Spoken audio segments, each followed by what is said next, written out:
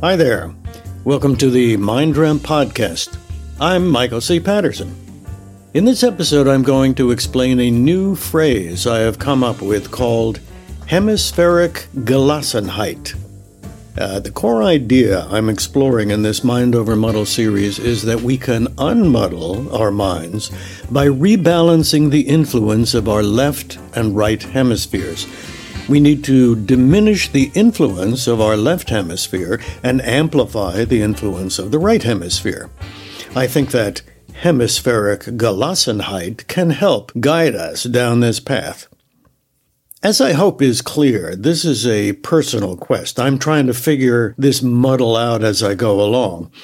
I'm trying to cultivate greater peace of mind as I live out the last few years of my life. So many aspects of our lives spin out of control, but we should at least be capable of managing the workings of our minds. I have recently discovered two important concepts that, when merged, suggest a strategy for achieving greater clarity and equanimity. The first concept was initially proposed by the medieval Christian mystic Meister Eckhart and is captured by his term Gelassenheit, Gelassenheit, Gelassenheit, which roughly means letting go-ness. The root word is lassen, Lassen, which means to let go, to let something happen, to allow, or to leave something be. Eckhart used the word to describe his mystical approach to Catholic worship, which involved letting go of intellectual and scholarly approaches to finding God and replacing them with direct experience of the divine. He extricated himself from religious doctrine and adoration of written scriptures and opened himself to intuitive experience of the divine. Gelassenheit is a dynamic interplay between two forms of letting go, because a letting go of one thing automatically opens the door to the embrace of something else. To be creative, we must destroy an old concept to make room for something new. This is the aspect of the term that I find most useful in guiding my quest.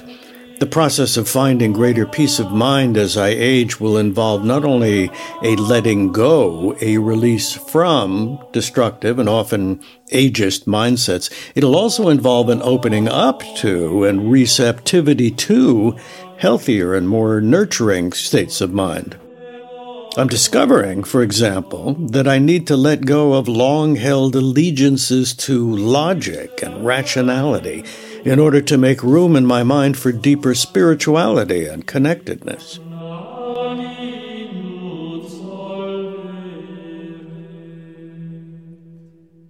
A second strategy is actually a very broad and robust area of inquiry that I will refer to simply as the Hemisphere hypothesis. Now, I've talked about this in previous podcasts. The Hemisphere hypothesis puts flesh on the structural framework of Gelassenheit, pointing towards ways of relating to the world that need to be released, and also to mindsets that need to be cultivated and embraced. The key point of the hemispheric hypothesis is that the two hemispheres of our brain are semi-independent and think in very different ways. To manage our mind and achieve greater equanimity, therefore, we need to get our two hemispheres collaborating with each other rather than competing. The hemisphere hypothesis derives from the scholarly work of philosopher and polymath Ian McGilchrist. There are three important aspects of his hemispheric hypothesis that are critical to my quest for peace of mind. The first two offer a diagnosis of sorts about what ails us, and the third offers a kind of remedy. So the first point, as I mentioned, is that the two hemispheres of our brain offer radically different ways of experiencing life. In broad terms, I'll characterize our left hemisphere as our calculating brain. It breaks experience into little bits that can be examined, categorized, and ultimately used. Its primary impulses are to separate, represent, and to exploit. Now, I'll call the right hemisphere our intuitive brain. It experiences life directly and accepts it as it is. The right hemisphere sees how all of life is integrated into a unified totality or gestalt. Its primary impulses are to explore, to experience, and to integrate. So it's important to recognize that the bits and pieces of analysis and categorization done by the left hemisphere, they can be useful, but only if they are put into context and integrated with broader, more holistic systems of knowledge. And it's the right hemisphere that does that job of conceptualizing and embodying the grander systems of understanding, the big pictures, the fuller gestalts. This is why the left hemisphere is the assistant and the right hemisphere is the team leader. The left hemisphere has a myopic and highly focused viewpoint. The right hemisphere sees the full picture. The left hemisphere understands one piece of the jigsaw puzzle. The right hemisphere knows how all the individual pieces connect to form a coherent picture. Further, the right hemisphere is connected to direct experience and makes sure that the emerging picture that the left hemisphere is developing makes sense in terms of what we actually experience. The left hemisphere is divorced from direct experience and lives in worlds of its own invention, so it often comes up with ideas that are disastrously mistaken, ideas which lead to confusion, conflict, and suffering.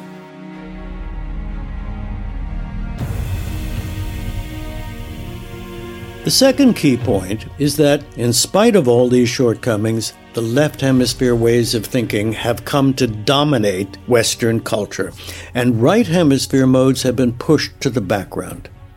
This imbalance of hemispheric influence muddles our minds, filling us with limited and distorted views of imagined realities that blind us to the clearer perspectives of direct, intuitive experience. The left hemisphere is that little voice in our head that tells us that we're inadequate, that we're failures, that no one loves us, that all of the problems of the world are caused by evil aliens from outer space. The right hemisphere knows better, or at least has a more nuanced view of things. Yes, of course we fail at times, everybody does, but we also have successes. We're not defined by single incidents. There are people who love and respect us. And those aliens from space, well, direct experience shows us that they're really quite nice once you get to know them. Our left hemisphere believes that its single piece of the jigsaw puzzle is the key to the full picture. The left hemisphere is very clever at inventing stories to explain how its fragment of reality implies the full reality and that we have no need to pay attention at all to other pieces that have been assembled by the right hemisphere. So, points 1 and 2 are the diagnostic part. The two hemispheres of our brain have different roles, and we get muddled when the left hemisphere takes over and convinces us that its limited and truncated view of reality is real. The third point suggests a remedy, a means of unmuddling our minds. We can regain our sanity and peace of mind by restoring a collaborative working relationship between the two hemispheres of our brain, with the right hemisphere in control. This begins to clarify the kind of thinking and mindsets that need to be released and what kinds of mental frameworks need to be embraced and cultivated. As McGilchrist stresses, we need both hemispheres to reach the full potential of our minds, but their collaboration must be under the guidance of the right hemisphere, which is the hemisphere that is grounded in direct experience, it has the big picture, and it's committed to truth and honesty. So, combining the Gelassenheit process with the guidance of the hemisphere hypothesis, that provides us with a reasonable game plan for cultivating greater peace of mind. It's the Hemisphere Gelassenheit strategy.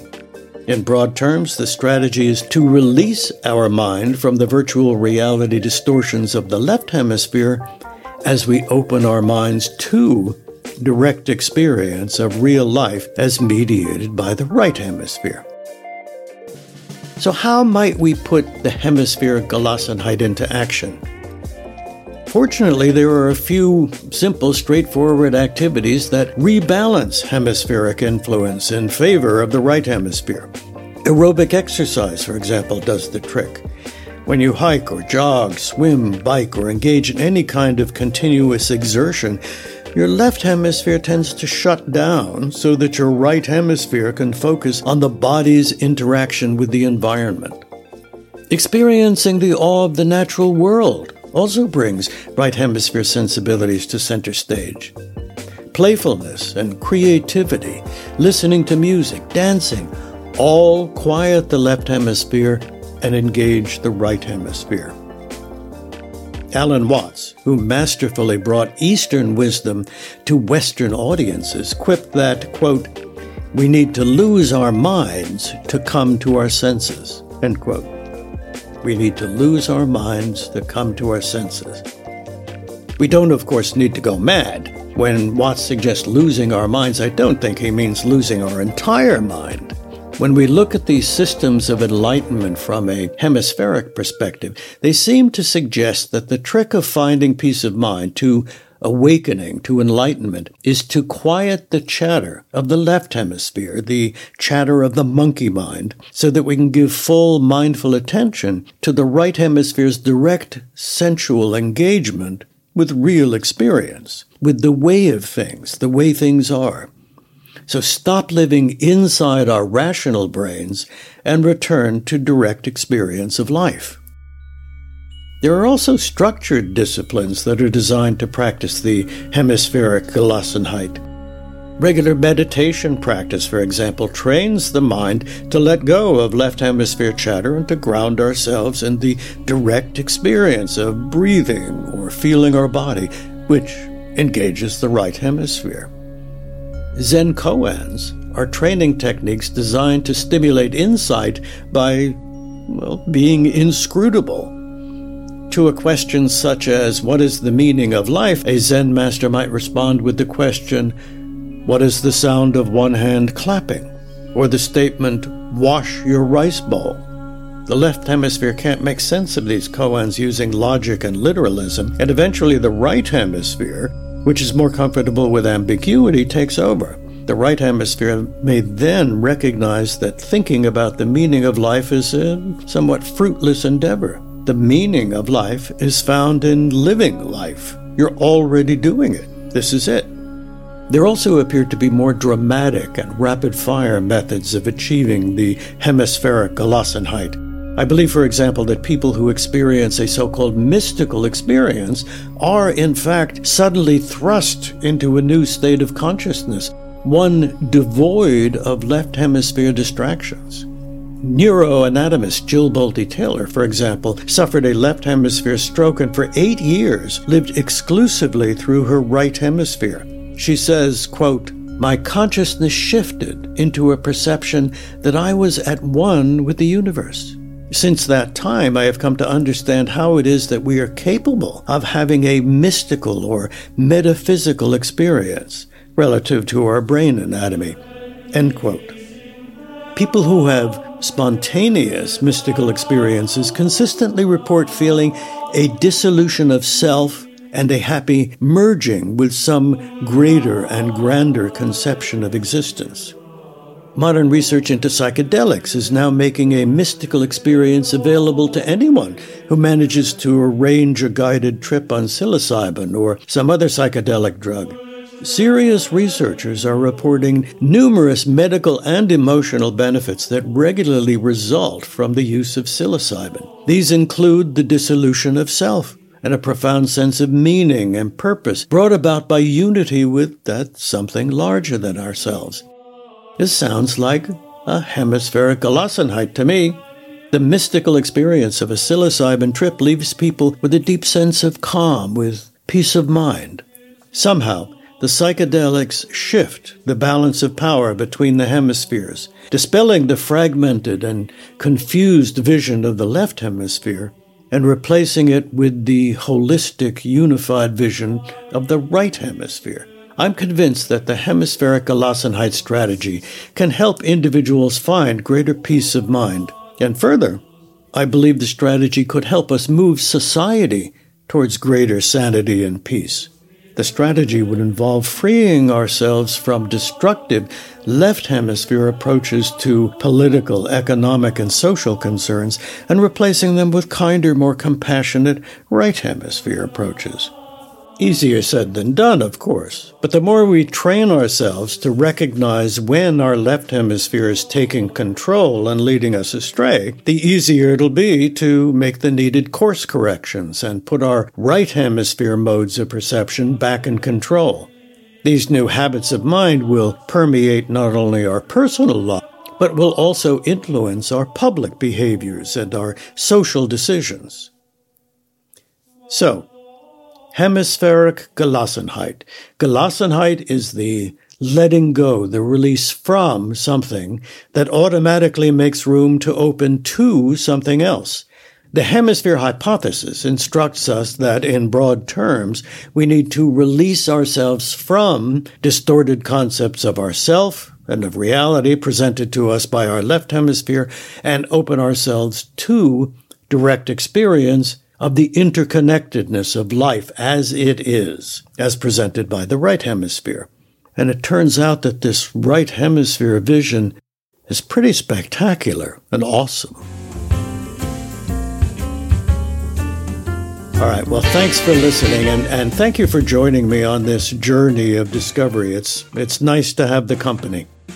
By the way, you can now support my work by opting to subscribe to the Mind Ramp podcast. Totally optional, but if you find value in these podcasts, you can return the favor by subscribing. Just go to the Mind Ramp podcast website at mindramppodcast.buzzsprout.com. You can also get there from our website at www.mindramp.org,